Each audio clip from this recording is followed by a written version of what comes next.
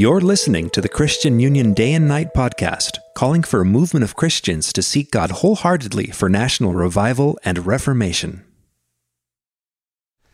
God bless you. Hey, I want to share a word with you today.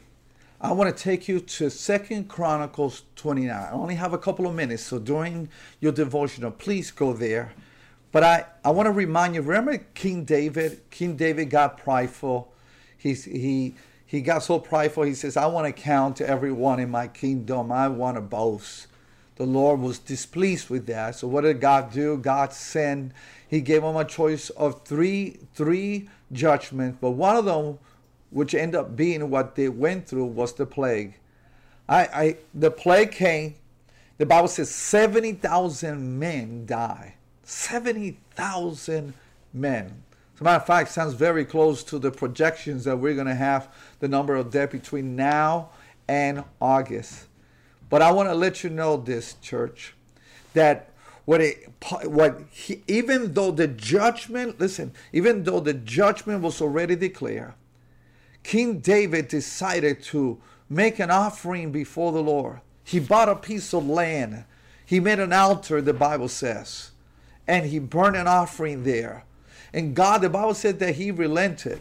And God, in human terms, changed his mind. And what's significant about that story that I want to share with you is this. Please don't miss this. This is so good. That very piece of land that he bought, which the owner wanted to give into him for free. And he says, would I offer to the Lord that which cost me nothing? He ended up buying it. Ended up being Mount Moriah. Mount Moriah was where the temple was built. I want you to listen carefully. At the moment where there's something that seemed like a curse coming down, there was a turnaround to become a place of blessing. A place of blessing. Did you hear what I just said? A place of blessing from the Lord.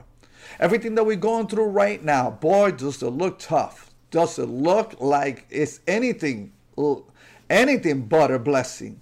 But in that place, I want to encourage you to build an altar of prayer. Build an altar of surrender and sacrifice to the Lord. Through the blood of Jesus Christ, through the sacrifice what Jesus did upon the cross. And there, beloved, it's going to be the place where God is going to turn things around, and what was meant for bad, God will turn it for good. May you find your Moriah during this season, and let it be a place where God will bless and put forth his favor upon your life. God bless you.